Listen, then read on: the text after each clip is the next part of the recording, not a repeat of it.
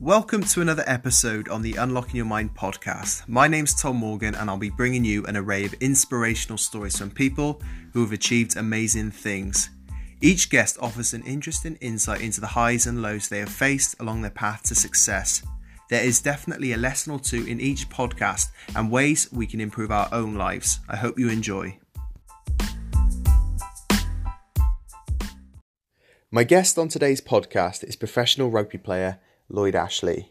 Lloyd is an age grade international for Wales and has represented the Ospreys over 120 times during his career, as well as captaining the side on a number of occasions. In recent times, Lloyd has set up his own company called Living Well with Lloyd Ashley, which he runs alongside his rugby commitments, a company which prides itself on offering an inclusive space to live a more healthy lifestyle both physically and mentally. Lloyd is a fantastic advocate for promoting positive mental health.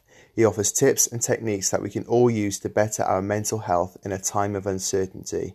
Lloyd's great work has seen him become appointed as the Welsh Rugby Players Association Mental Health and Wellbeing Lead, as well as becoming a Havel Charity Ambassador.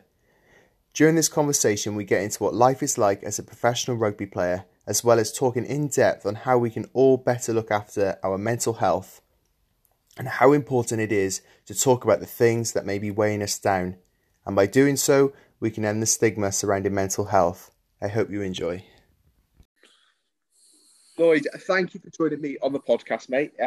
Really happy to have you on. I can't wait to get into this chat. I think we both share a similar ethos with what we're doing. We're using a platform to speak about, men's mental health, how we can get a positive mindset, and also just living a healthier life and just being more open. So how are you? Yeah, cheers, Tom. Thank you for the invite on. Appreciate the support as well that you've given me online with the stuff that I'm doing. So thank you for that. But yeah, doing really well, mate. Sun shining, Friday afternoon, can't complain at all. So yeah, all good. But yeah, I agree completely. I think that our views on the fact that there's small changes everybody can make just to live a little bit of a better life and have more fulfillment. And also that there's so much that we can share from experiences, whether we think we're the same as somebody or completely different. We can learn so much from each other. So hopefully the more open forums we have and the more conversations that go on, the more we learn from each other and the better we feel about ourselves. Yeah, definitely. And I listened to the podcast you were on with Stevie Ward the other day on his Mentality podcast. And that's exactly the type of conversations that we need to have, be more open and think, we've got to vocalize how we feel sometimes. Things are hard. We're in another lockdown. Things are crazy. We're on our own a lot. We're not seeing our friends as much. We're not doing things that we enjoy doing. So sometimes you've got to speak if something's on your mind, haven't you? Yeah, mate. And it's hard because at the moment we probably haven't got answers for everything. And the uncertainty is a really hard thing for anybody's mental health.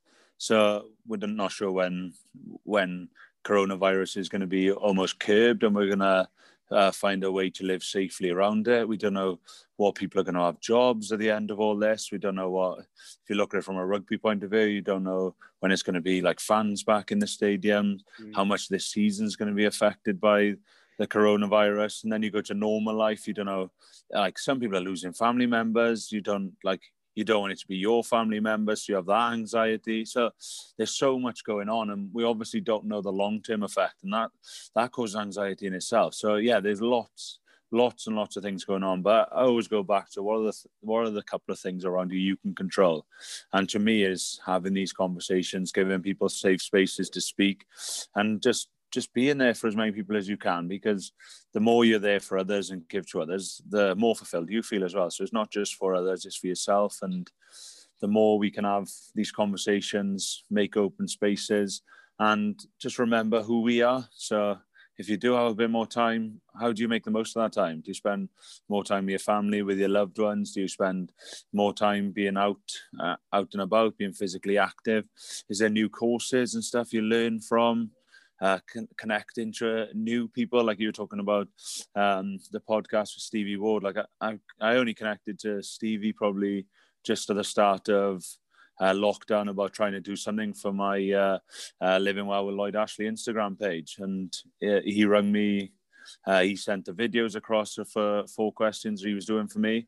And then about an hour later, after sending the videos across, he rang me, and I was like, hey, he must be ringing me on accident. It must be a mistake. He's ringing me. He picked up the phone, and he's like, oh, mate, I just think it's important we say about connections, and I think it's important for me to give you a call, find out what you're doing. Our values seem to align, and all of a sudden you strike up a new friendship. You've got somebody to bounce ideas back and forth to, and that's just so important. And I don't think enough at the moment. We pick up the phone, we text, we WhatsApp, just say, you okay? And it's easy to hide behind those messages that we send from there.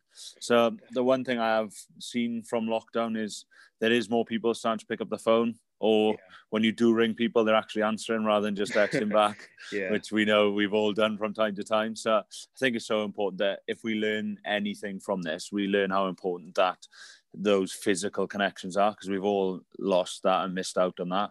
And whether it is, like I said earlier, fans of rugby games, or whether it's being able just to ring your mate and go and see them, whatever that connection is for you, and that physical connection is, I think we've all realised how much we miss that.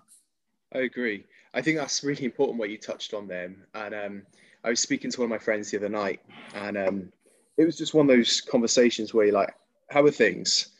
And he replied, yeah, good, mate. Good. Yeah, good, pal. I'll move on. And I said, no. Like, you live on your own. You've been working from home for 6 months now. You're away from your family. You can't see your mates apart from over video call. How are you actually doing? And don't give me a half-assed answer. I'm actually asking. And then we spent the next 20 minutes talking about stuff we've never spoke about. He could actually feel like he could open up, and you could see his voice lifting as we were speaking, because he was finally getting stuff off his chest that he'd never spoken about. And it's just showing people that side of empathy that you want for yourself. Even in work now, I always make sure, how are you doing? How are things? Or giving a colleague a text and saying, look, I know, we might be all under it a bit, but I think you're doing a great job. Because those little messages, they mean the world to people, don't they? Yeah, and we know they mean the world to us the other way around. So, exactly. Like, we're only living from what we like and the things that we know have supported us. So it's so important that we do that, and what we can do on that point. And like when we were in the main lockdown as in the Ospreys, WRPA manager for the Ospreys, Tim Jones, put a hell of a lot of effort into making sure the boys stay connected. And I know everybody was doing quizzes and that, and it was all the same stuff going on, but it was a lot of effort just to put in, just to make sure that people had options. So then it was different things. If it wasn't a Zoom, it was just a check-in on a Friday night at the end of the week. So anybody who wanted to say about their training week, what was going on, or whether it was just pick up a beer or pick up a glass of red wine, just have half hour together, chew the fat, as we all say, and just get on with it. But it's important just to create that space for it, and it's not always easy. And it's so easy day to day, isn't it? Like you were talking then, Tom, about open-ended questions. So people have to answer them rather than you okay, and people just say yes. So how are you feeling? They're a bit more thought-provoking. They're open, so people they can't just go, yeah, because they have to actually answer the question. So they're so important, but it's also so important when we do ask those questions that we are not distracted ourselves, and we're open for the answers. We're there, and you talk about showing empathy and just showing that you're completely present in that conversation. You're not just asking on the way past, where you're carrying on walking as you ask somebody, you okay, on the way past that, or if you sat down with them, you haven't got your phone in front of you as you ask them.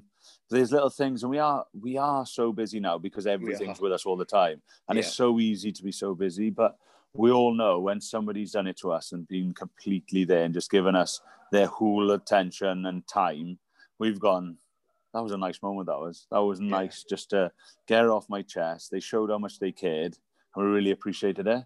And we also know when we've done it for someone else, how fulfilled we actually feel. Even though it's the other person who's probably spilt a lot that's on their chest off, that it's actually made us feel loads better because we've been able to be there for that person, and we've made them feel like they can speak to us and it's a safe environment. And we're not there to offer advice. Sometimes people do want advice, but most of the time it's just be there to be a set of years, maybe a shoulder to lean on when we don't have to 2 meter distance from people. But it's just giving them that support that we all know at times we all need. And it's hard at times to tell people we need that support. So that's why I say to people, like, if we can, the people around us, like, check in every day. Don't wait till something's gone on to check in.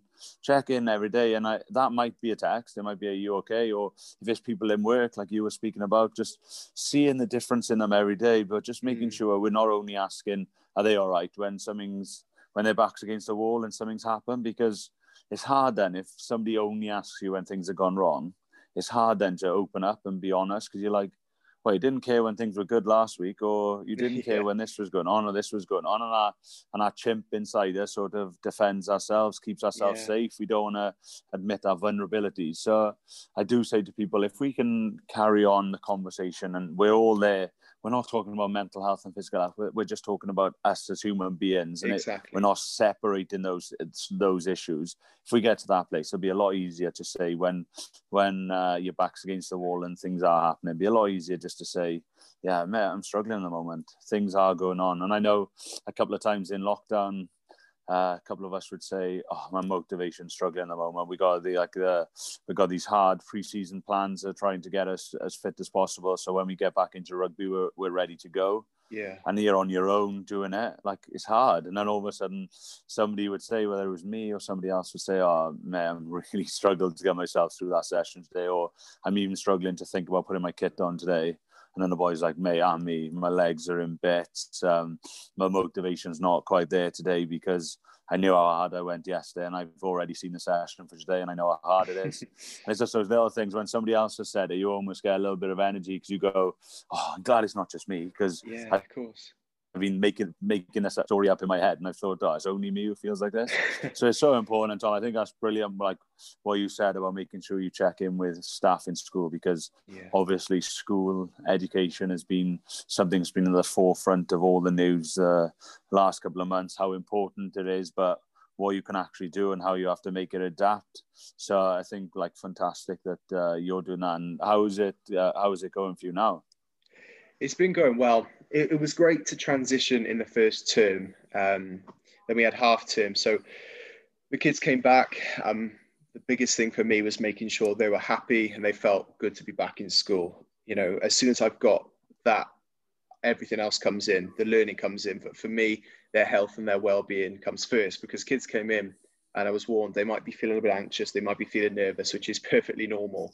And for me, I recognized that straight away. So it was just making sure they were happy. And then the learning came in.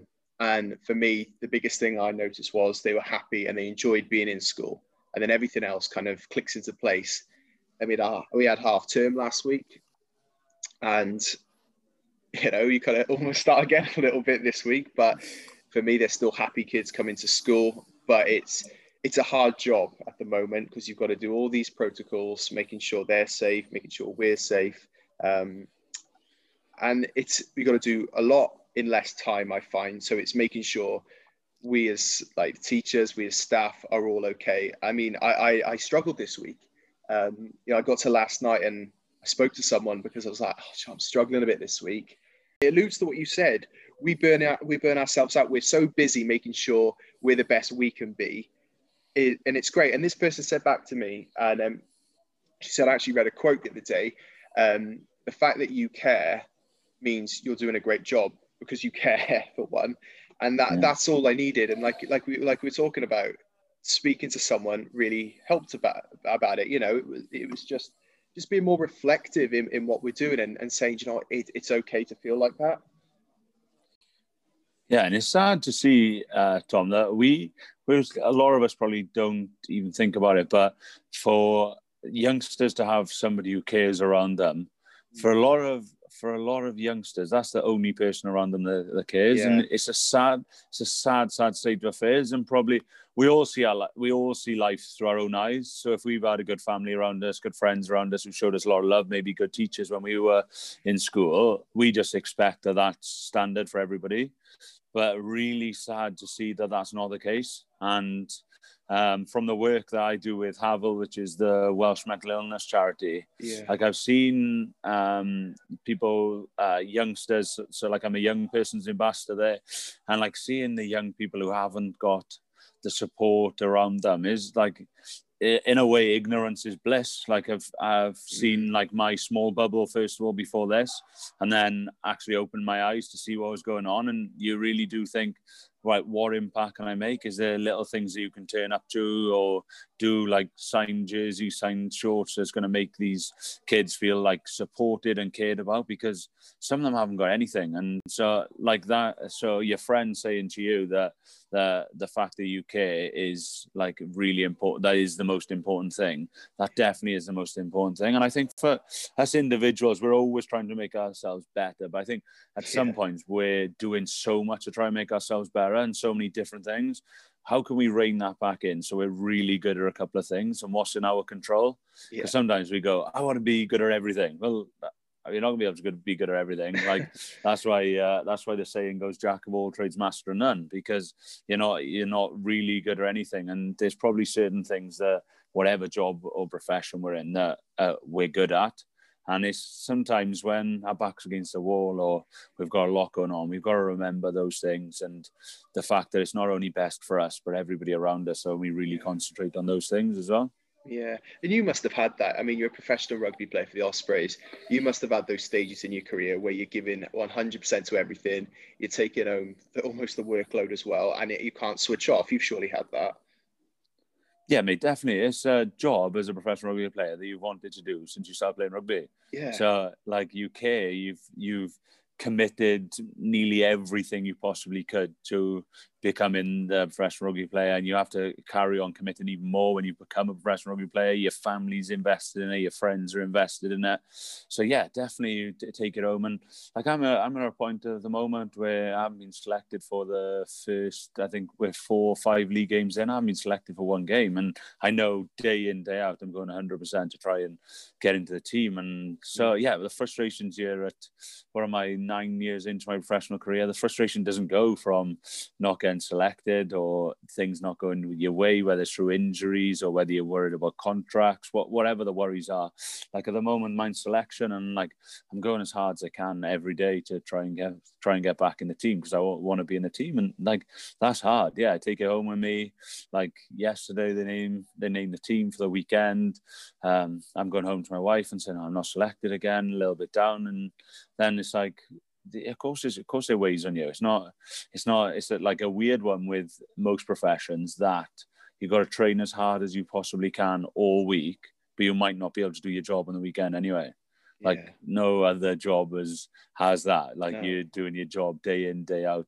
Whereas our job is professional rugby player, not professional trainer. And at the moment, it's hard when you just feel like a professional trainer. And like those things do weigh on you, whether you're a youngster or whether like you've been around for a couple more years like me. So yeah, those things are hard, but definitely have those times where you take work home with you and you find it hard to switch off. And I got home yesterday, and in fairness to my wife, she had our twin daughters ready in the pram to go for a walk. Just went for a walk. It was like the sun was out, and she just said like, let's have a chat about everything else, and then start chatting about everything else, and you realize like how lucky you are that your job is a professional rugby player, but you're not just defined as a professional rugby player. And that's really important to me because at some point I'm not going to be a professional rugby player anymore. So how am I defined as Lloyd Ashley, not Lloyd Ashley, a rugby player? That's it. It must be hard to detach yourself from that label sometimes. Yeah, and you're proud of the label. So yeah, like, of course. it's like a catch-22 because you've always wanted to be. I've always wanted to be Lloyd Ashley, the professional rugby player.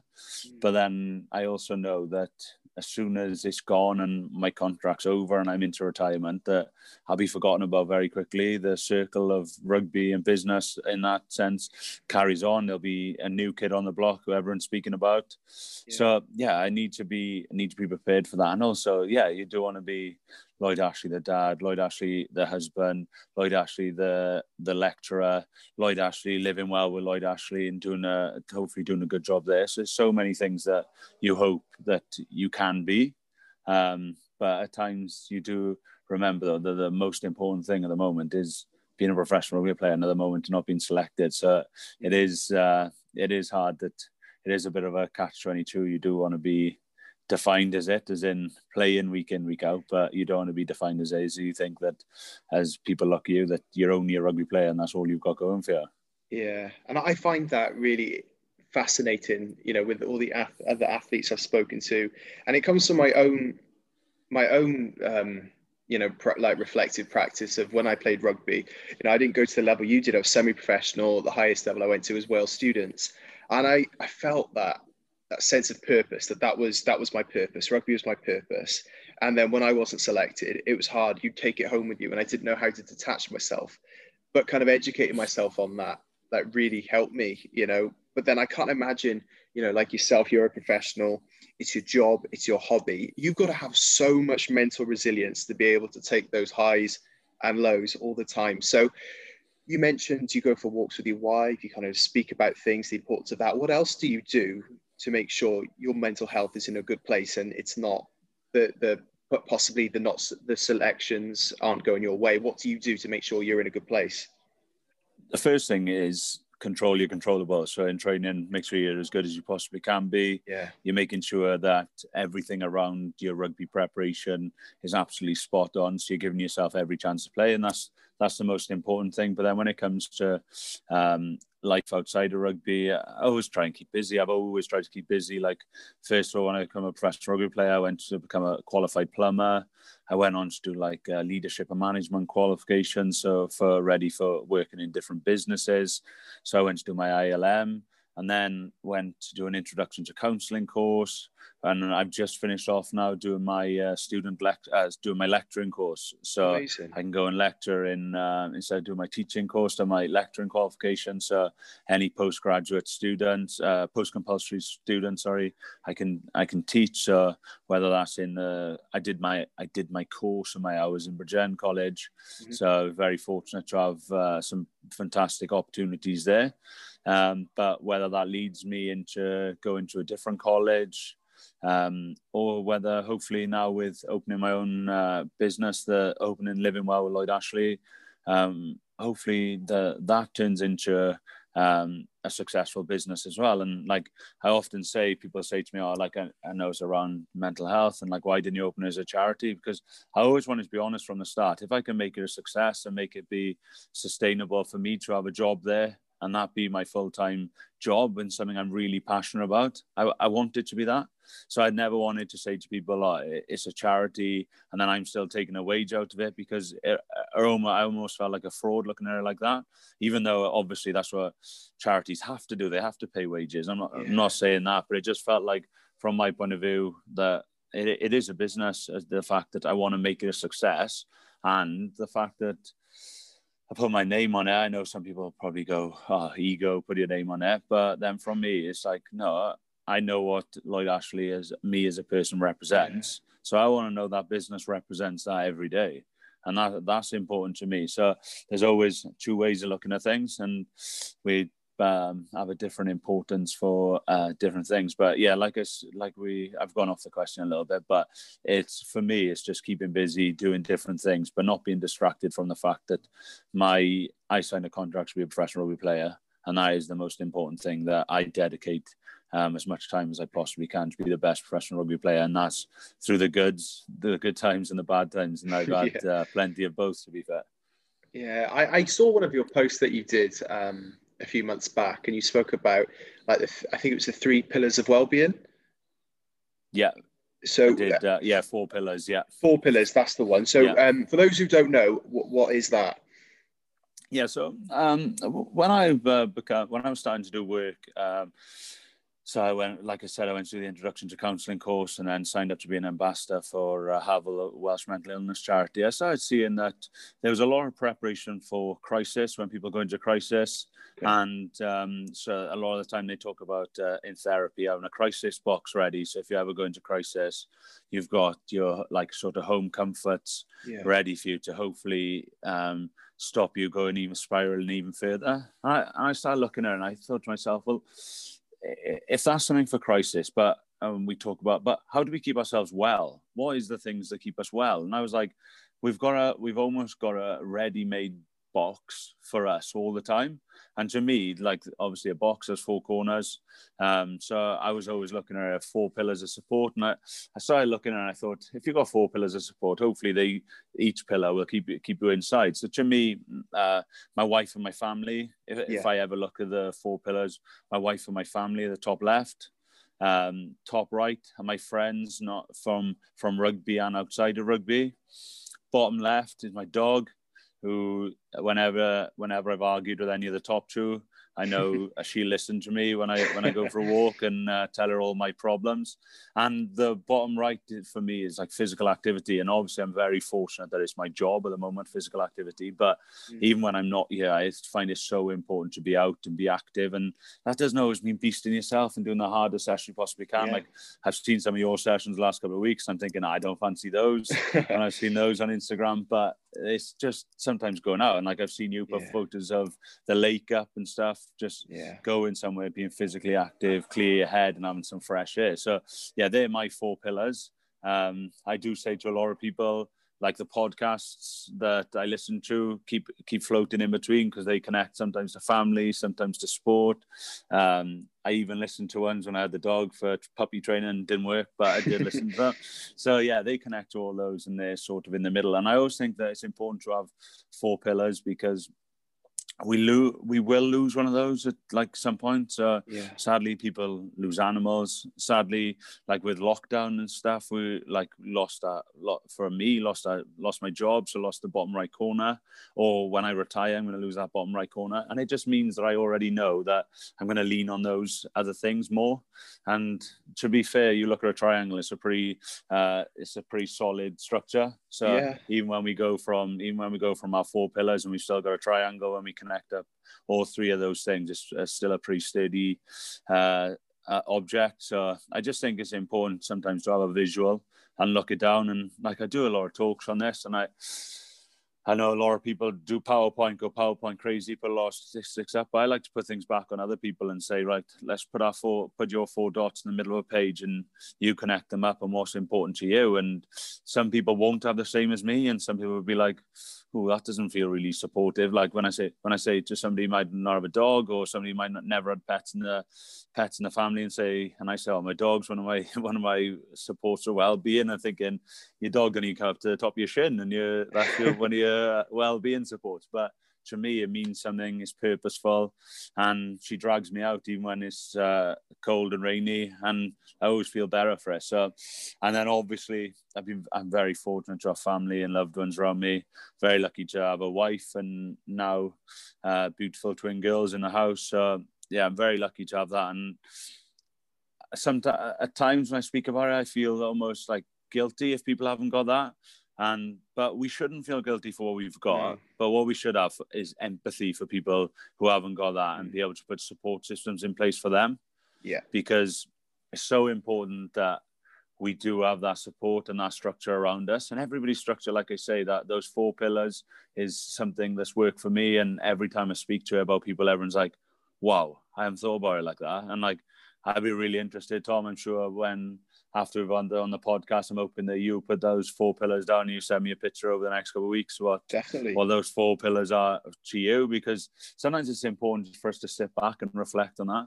Yeah. Because I knew as soon as I went into lockdown, right, rugby's been taken away, I need to rely on the other things more. And then the first couple of weeks when I was talking about my motivation weren't that high, so my physical activity levels weren't as high as normal.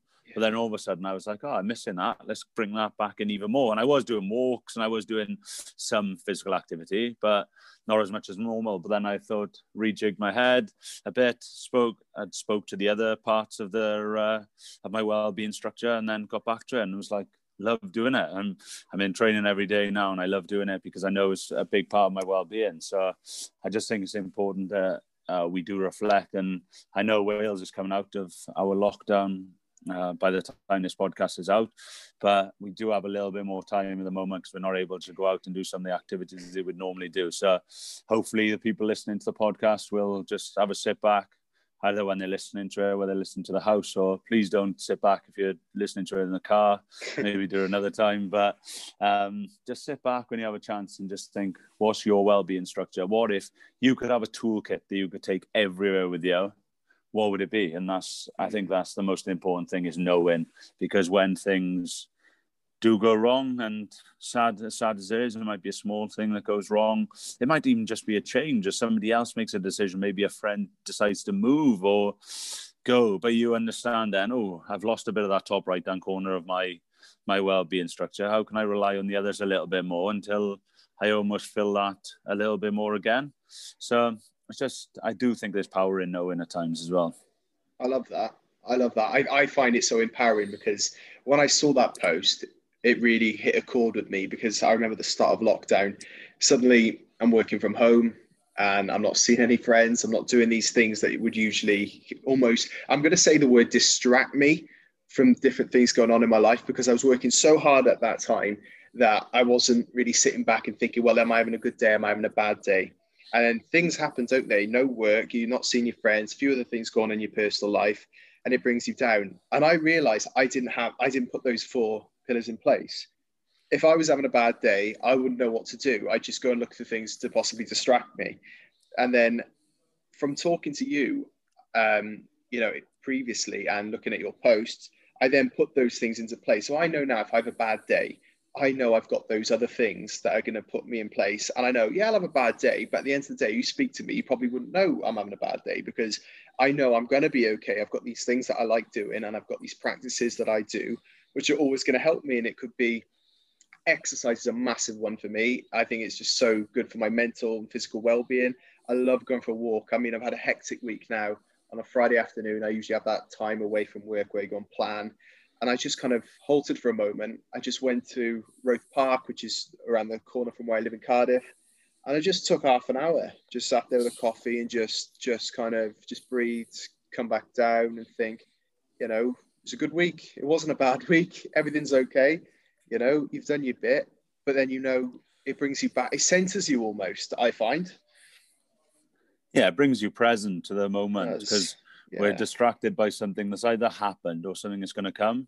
We hardly ever live in that one moment we're in. Yeah. And I think that's why sometimes it's nice to have earphones in, a phone, a laptop in front of you, like we're doing now, and just be completely present in the conversation you're in. And like it might just be you on your own, where you just go, and just think, like you said, have a coffee. Like for me, it's take the dog out, and I just walk and just gather my thoughts, not about what's going to go on.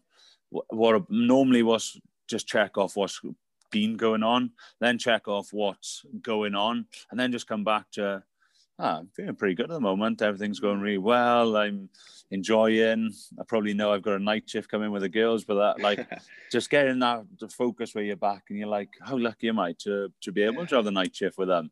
Because at times we get carried away and we think we've got so much going on where we get a bit stressed and we get a bit carried away. And we're always going to have stress. And it's important for us to have stress because it gets us motivated as well. Definitely. But how do we bring it back in that we're able to take some deep breaths? And like, I know you've spoke about the breathing part of it, and it's so important that we can change those chemicals in our head and start getting the endorphins, the dopamine hits going. So the fact that we get those happy hormones and the happy chemicals in our head going, that they make us smile, they make us be happy about being present. And it is hard at times to be like that, because we do know there's so much going on. And if we took a look at what we had, what's just happened or what's coming, you would be like, wow, that's a tidal wave. And then, but how do we stop the tidal wave? Or somebody said to me the other day, how do we surf the wave for a while and enjoy being on it as well? And I think that is just bringing it back in, being present. And I've absolutely loved doing my Living Well with Lloyd Ashley Instagram page. Like when I set up the business, the plan wasn't at all to set up a Instagram page. It was to have a schools program that I've got, a healthy living schools program that goes into primary schools. It was to have a resilience program for resilience for rugby that I've got going on in all the Welsh rugby academies, and it was also to have to become a qualified instructor, to be able to go and do first aid for mental health awareness courses in businesses, companies, any other organizations, sports clubs. That was the plan. And then the lockdowns was sort of starting to have whispers about it. We might go into a bit of a lockdown and the worries that was coming. And somebody said to me, "Oh, why don't you do an Instagram page for your business?" And then I started doing it, and then you start having, like, I know you've posted some of yours, like your private messages that you have off people. You have the little conversations that are going on under your posts, and you see how much it means to people. You see people sharing what you've put out, and you think, wow, I thought this was needed, but I didn't realize quite how much it was needed. And those things are, and like me and you have spoken about it before, we speak about if it affects one person positively, we've done a very good job. But when you see like actually how many people it does affect, and the fact that the work, at times it does feel like work, you know, when you're stressed and you still got to edit a podcast. Or for me, if I've had a really busy time rugby wise and things might not be going my way, and then I've still got to get some content out that I want to get out and I know is going to support people, but at times that's still hard. You've got to put time aside from like your family, even though you've been in training, like I've been in training all day, got to put time aside, say, oh no, I need half hour, an hour to do this. But then you put it out there and you have you might not have a message back then. You might have a message back in a month's time and someone says to you, Nate, that hit home completely to me, or thank you for that. This is really helping me speak about my stuff. Or I just love the positivity around mental health, because like I've looked at probably a lot of things differently to a lot of people have with the mental health side of things, as in getting sports people to speak about why they thought it was important to speak about mental health and why they're now speaking about their mental health. And they're probably people who from afar nobody would ever think that they'd ever mention even mental health. So I think that that's been hugely positive and hugely rewarding. And we talk about being connected and giving to others. Those things help us as well, and they do motivate us. So it's so important that we can do that. Yeah. Something my mum always told me is that always treat people the way you want to be treated. And for a while when I was going through a spell which I really suffered with anxiety. I think it was just from burning myself out. You know, it could have been with rugby, it could have been with university at the time, and I was just going 100 miles an hour, and I was very, very naive because I thought, now hard work. I'd never switch off. And then I kind of got to that point and thought, you know what, there's no one around that really kind of knows what I'm talking about, or I don't think anyone knows what I'm talking about. Hence, one of the reasons I kind of set up this channel is that elite athletes like yourself and people who have done these amazing things, we all experience it, we all feel it, and it's okay to normalize it and talk about it. Isn't that right? We're all we're all very, very, very similar. So, but we all look at each other so differently, whether it's through visual aspects, physical aspects, the job, where you live, what car you drive, how your Instagram looks, how your Twitter looks. We look at people because we make those momentary judgments when we don't and we don't give people time to speak. And there's so much of the time people will say, oh, I didn't think you would do that. And like we'd gone earlier talking about that professional rugby player badge sort of thing that goes with it. And then people are like, oh, you do other things. You do other things as well. And then it's like, and we do constantly stereotype or categorize people in a box. And in a way, we have to do it from a safety point of view. Okay. If we didn't make judgment on people, we have to do it, and otherwise there'd be no discipline, there'd be nothing going on in the world. So it is important that we do it, but how do we do it positively and give people time? So, and remember that it's so hard when things are backs against the wall to remember that people do want to be there to listen to us and speak to us, like you were saying about the time struggling with anxiety, but it's not until you open your eyes and you see how much of it's going on and how important that it is that we speak about those things. And that is why, from a rugby point of view, like I know rugby players are not immune to mental health problems, the statistics that go around.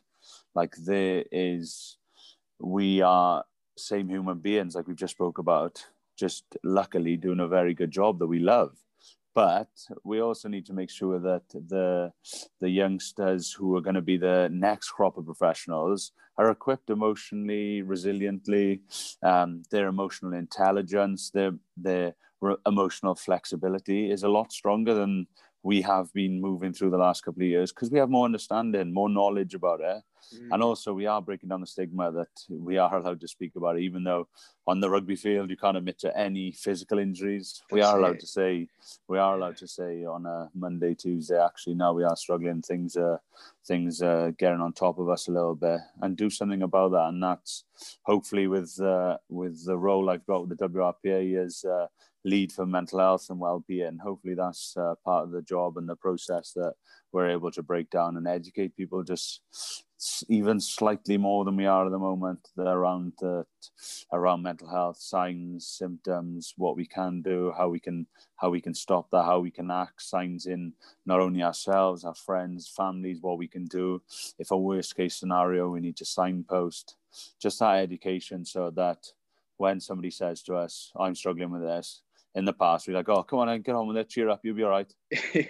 Hopefully we're able to say, oh, mate, do you want to go for a coffee? Let's have a sit down, let's have a chat about this properly. Let's talk about this, asking those open-ended questions that we were speaking about earlier, like how are you feeling? Like you've said, this is going on, but how is it making you feel? And I do feel that we have turned a corner in rugby and in professional sport as a general. We've turned a corner? Are we anywhere near where we want to be? No. We're being I always say this to people, we're being very proactive in a reactive stage. We're doing a hell of a lot of work now, and there's so much going on, so much good going on from the Welsh Rugby Players Association and all the PDMs, like I was saying earlier about Tim Jones, who's the Ospreys PDM. He's fantastic, doing so much to give people a safe place to speak. The WRPA are doing so much. The WRU have got a clinical psychologist on board, so if things do get even further and do need professional help, the Welsh Rugby Players have got that service available to them. So there is so much going on, and like I mentioned, the Resilience for Rugby program that we're trying to put through the academies. But no way can we say that we've got everything under wraps and there's not people going to fall through the system. We still haven't completely broke the stigma down. We haven't got past that and got enough education and understanding around it yet.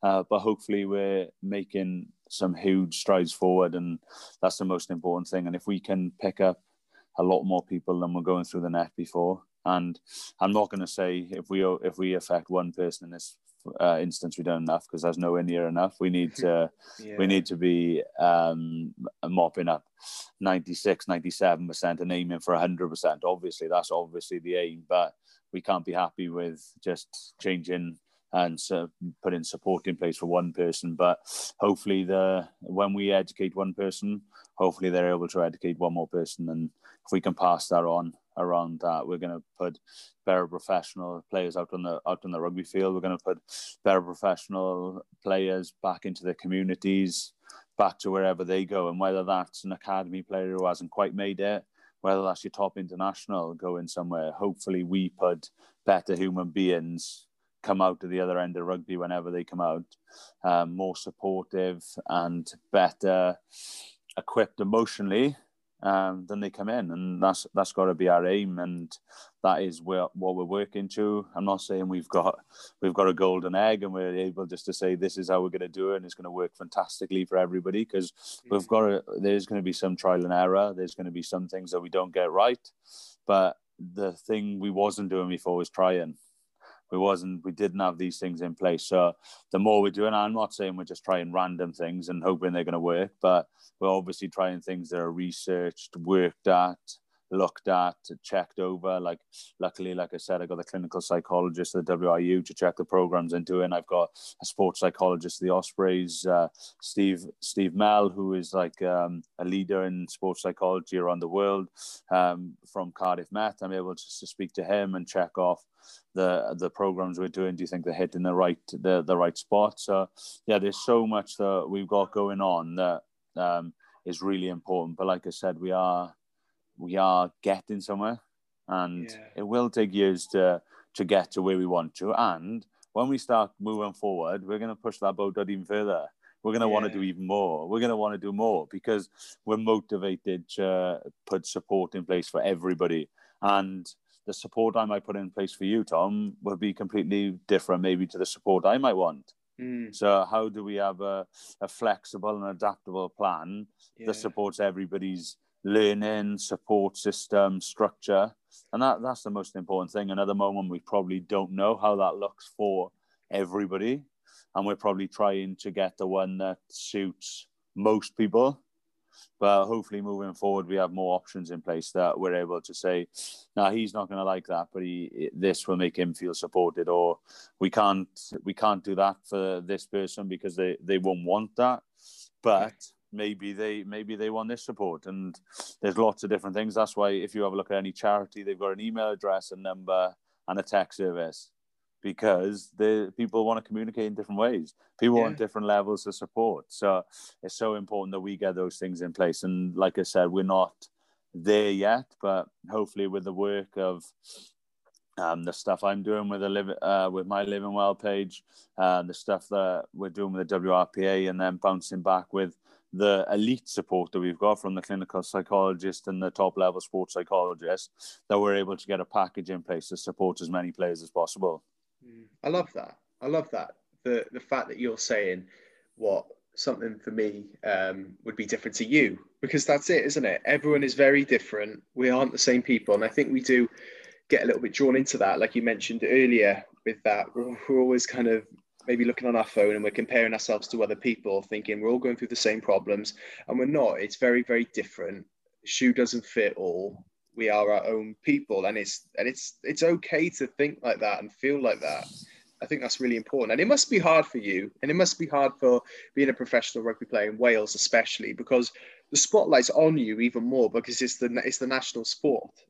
You know, people love rugby, and if you take a loss or someone's injured and fans want to vent at something, they do it straight at you. They do it at the team. Like, how do you cope with that? Yeah, one of the things we speak about in the resilience program is social media.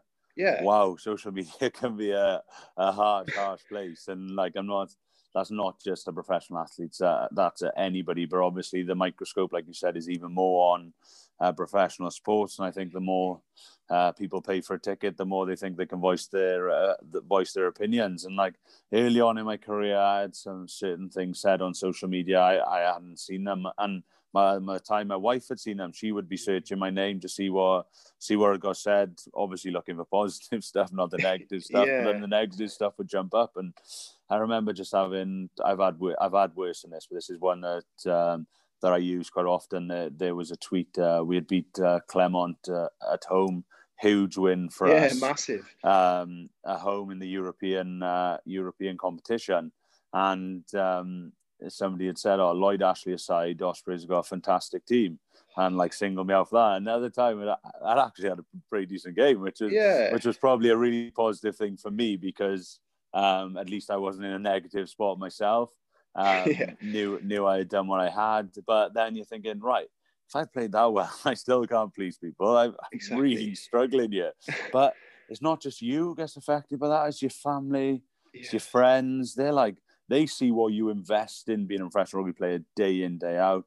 Every evening when you're saying, no, I can't eat that, or on the weekends when other friends of yours are going out and you're saying, I'm really, like to my wife, I'm saying, I'm really sorry we can't because I've got a game here, and I've got a game the next day and I can't be tired going to that. So like there's so many sacrifices you make all the time, and they're well worth the sacrifice. I'm not saying for 1 minute that I'm complaining about them, but when you look at it from that point of view, and then you see these tweets come from people, and most of those people haven't got a photo to their name, or they got a photo of an egg or a dog or something, and you're thinking, that is really, really brave here, well done. But they don't know how much effect that's going to have to somebody on the side. Exactly. And I guarantee you, those are the people as well who stood in the car park getting everybody's signature on the way out of the game. 100%. And they wouldn't say to you then, wow, you were crap today, were you? But all of a sudden we're on the phone, and you can't see the person picking up the tweet or the message the other side, and we're able to say what we want. And it's really sad. We've obviously all seen the Be Kind campaign last year that with Caroline Flack, and people have got to realize that there's human beings picking up these messages the other side. And like, yeah, I went from probably being really light about it then and being to something that was really tragic and very dark for us all when we seen it.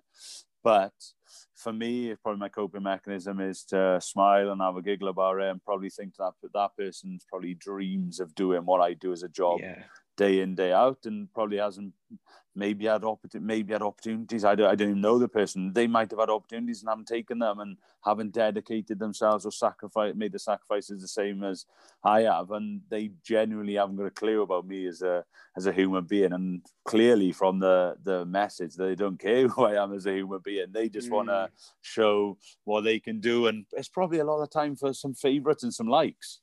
Like they might have a favorite of somebody else and they're like, oh, it was funny, well, it was good. But they haven't thought about, well, how would I feel if I picked that up? If I had gone really hard in work all week, tried my hardest, and then on a Friday afternoon, my boss came in to me and goes, wow, we got a great company apart from you, haven't we? And then they're like, I've done everything to be, I thought I'd done really well. But you can't, that's why we've got to educate young people to realize that the other side is coming. And it's funny because I say we need to educate young people. These ain't young people doing it a lot of the time. Like there might be middle-aged men, middle-aged women sending these messages. I'm not stereotyping. What I am saying is if we can teach the youngsters the fact that this could happen and we're more aware of it, hopefully they can deal with it a bit better rather than it really affecting them and them going into maybe spiraling into a dark hole, because that's definitely not what we want from people. And I say to players that their debut, and they might make a couple of mistakes, but they might do a lot of good things, and you might have 500 positive tweets sent to you, but you might have 2 really negative ones, and I guarantee you it's the 2 negative ones you remember. So how do we react to that? How do we put our phones down, have a couple of deep breaths and think to ourselves, right, that doesn't matter. He's not my coach. He's not my friend. He's not this. And I'm saying he now. She, it could be anybody who sends it to you. They are not the person who lives my life. So how can I actually just keep in control of what I'm in control of? Because that's the most important thing. Affect the people that mean something to me or mean something to my job. And if those people around you are happy, like you should be happy, because don't be deterred by so much going on. And there is so much noise from social media that is, at times it is hard not to get caught up in it. And I'm not saying just because I'm speaking about it now that professional athletes have got a hold on it. Like I've still seen some things, like I've had friends send me certain messages that they've seen online about me and send it to me like later on in my career. And I thought, yeah, it's not nice, all right? That's hard. That's hard. So that's like, for me, it's really important that we do speak about it and we understand that your mindset on that day will change hugely as well, how you take that. Like if I'm in a really positive mood, I'm probably quite bulletproof. Probably people could send some really harsh tweets or messages on whatever social platform it is, or comment, whatever. And I'd probably be like, oh yeah, okay, cool, good one, nice one. I was glad you spent the time or wasted your time doing that. Then other times it could be in a bad mood, could be in a real bad place. Maybe like I'm talking about now, not being selected for the last couple of weeks. Probably if somebody sent me one now saying, I told you, I tweeted this 3 years ago that Lloyd Ashley shouldn't have been ever in the team anyway, and that's why he's not now. Like if somebody tweeted me that when I'm not being selected, it's probably going to hit me a lot harder. So it's important that we make people aware that this could come at any point. This 24/7 social media is, and we know a lot of us scroll and unnecessarily, and at times we might find a gem once in a while, but most of the time it's unnecessarily.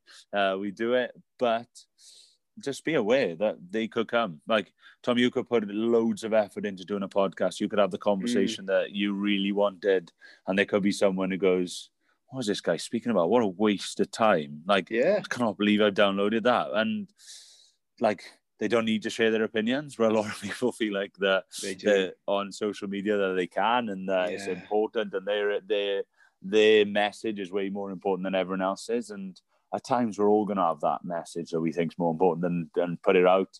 But just hopefully it doesn't affect people on the other side, or if we do affect the person on the other side, we know there's a human being there, and it's something that we would say if we could physically see them, as well as if we're just over their social media to them. And that's something that's quite important to me as well. That would you say that if you were face to face with that person? Yeah. And if you can answer honestly, yes, I would. I do have a lot more respect for something somebody said, because I do think they're entitled to their opinion. I might not still agree with their opinion. And I'm not saying all these things that somebody said to my face that I'd agree with, but I might have a lot more respect to say, yeah, fair enough. You backed up what you said. It meant something to you, so you're willing to say it. You haven't just sent it out just to try and get a dig at somebody and just left it. Yeah.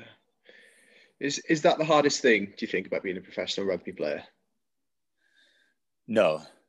I think probably quite far down. I think the hardest things, the biggest risk factors are you have to get selected week in, week out, and that's where you actually really care about what people say. Getting injured, it's really hard. You don't know. Like a lot of the time when you're having ligament injuries and things, you don't know if you'll ever come back from it or how much it'll affect you when you do come back. It's the short-term contracts. Like an average career in rugby is 7 years, and wow. you tend to have a 2, maximal 3-year contract. So that's obviously that's really hard, having short-term contracts. It doesn't just affect you, it affects your families, you're planning for the future, what you're going to do after rugby. And so those are the biggest risk factors in rugby. For me, and for when you do the studies, when you look into people, what their main concerns about. But definitely social media is part of the risk factors, that the higher your profile, the more people feel that they can speak about you. And like I said earlier, I would say 99% of people who follow you are following you because they want to be positive to you, because they like what they see about you. They're happy to see you, whether it's in an Osprey shirt, whether it's in a football shirt, whether it's in your national jersey, whether it's in a British Lions jersey. 99% of those people probably follow you because they want. But it's probably that one person who's a little bit jealous, might not have felt like they had the opportunities, or they're the people who sit in the pub and go, I could have made it to be that professional player. And you're thinking, well, I'm not going to sit here and say you couldn't have, but for some reason you didn't either dedicate yourself enough, you didn't do this, or you didn't do that. I can't say what you didn't do, but for a reason, we are the ones who are doing that job. I'm very fortunate to do that job, but it does come with a bit of a territory of that 1% that there might be whatever it is, whether it's a bit of jealousy or whether sometimes we're going to say at times some people do feel like they're maybe just nasty, and that's how they get their little hits. That's how they get their chemical hits. They make themselves feel better by putting somebody else down, and it's sad that that's the case. But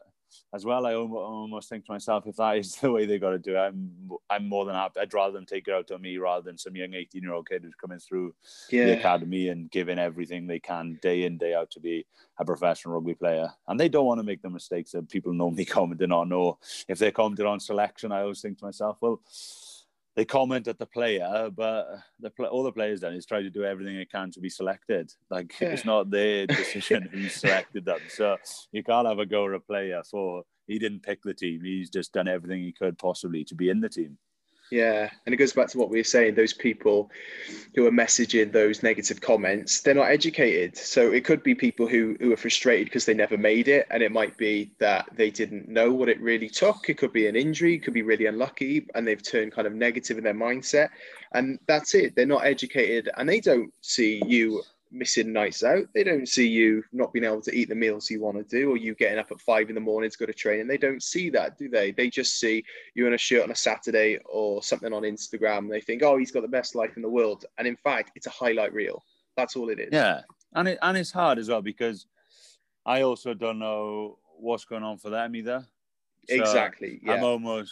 I never want to judge from whatever, but somebody said. I'm at that place now where I'm able just to back away from it and just smile and think, nice of them to take the time to message me, whatever it was about.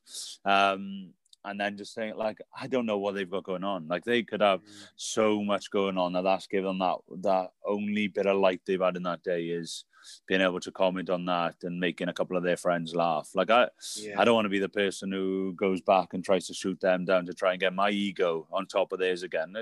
I'm not winning from anything from that. I'm just being, like, to be as harsh as I'm just being a bit of a dick if I just go back and doing that. And I don't need to do that. I just need to work hard every day to be, like we spoke about earlier, be the best version of us, and whether that's as a rugby player, as a lecturer, as owner of my own company, or as a father, whatever, as a friend, whatever those things are.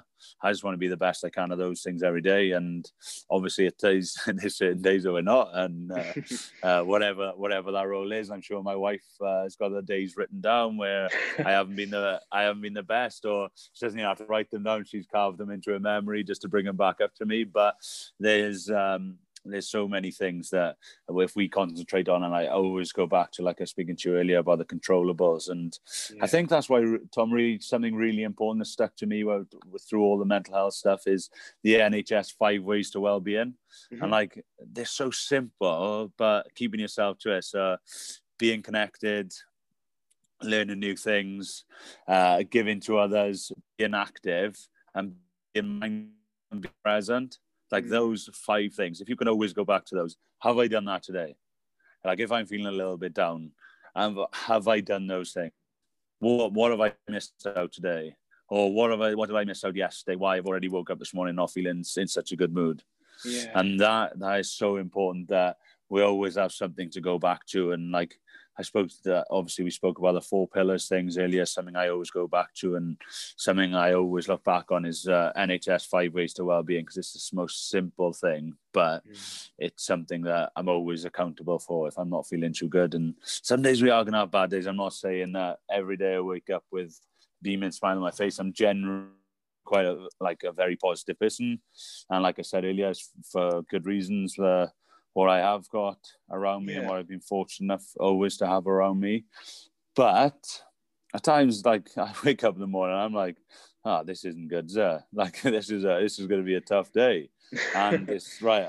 How can I then still get through that day and then make the most of it? And at times it is that you just want to get back to the house at the end of the day and go get into bed, or for me now, go home and see the girls. And there's times I'm in the house and I'm frustrated with the girls because they won't sleep or whatever, and that's the reason that I'm not in such a productive or a good space. But for whatever that reason, as long as you can try and make sure that you know that there is a way out of this. And it's probably my big thing at the moment. Obviously the who's saying around mental health is it's okay not to be okay, and yeah, it is okay not to be okay. We're always going to have bad days. But how long do we let it be okay not to be okay? Exactly. And I don't think we've educated people enough at the moment to realise that it's fine saying it's okay not to be okay, but at some point we need to do something about it. And whether that's seek specialist support, whether it's start the conversation, whether it's start to being physically active again, whether it's connecting again to our friends and our family, or whether it's doing something new, whether it might be a job change, or it might be take up a new course, whatever those things are for you.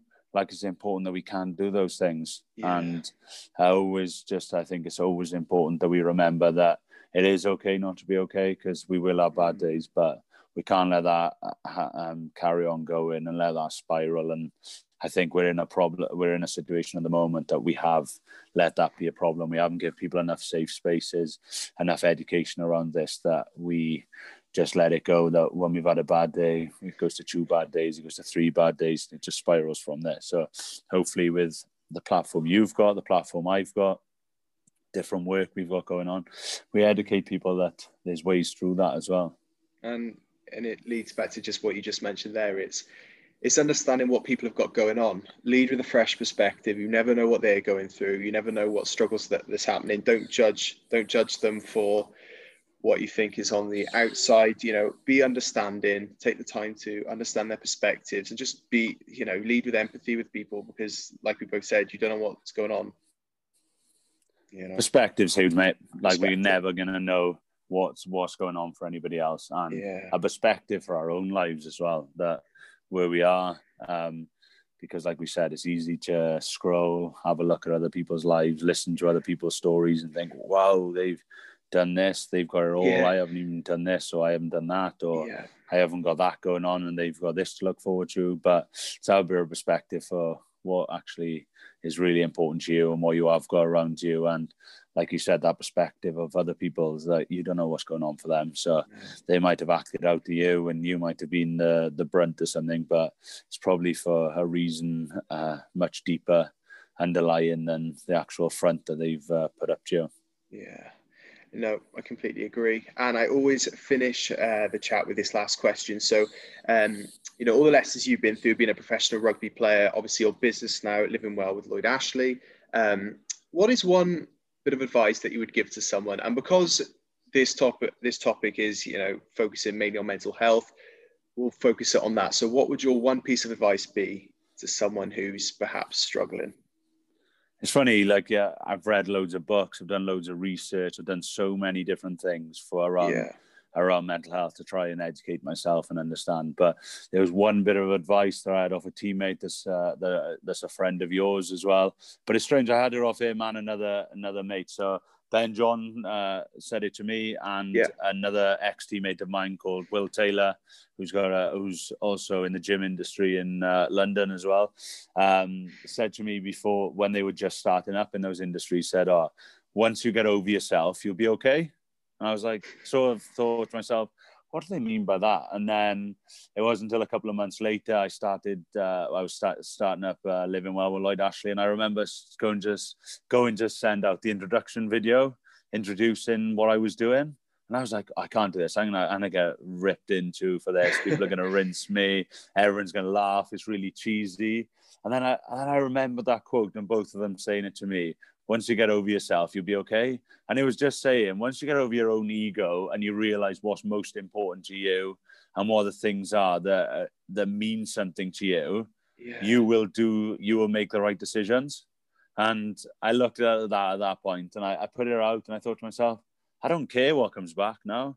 Hopefully people like it, and hopefully people say, mate, that's like, I really like what you're doing, really looking forward to see what that grows into.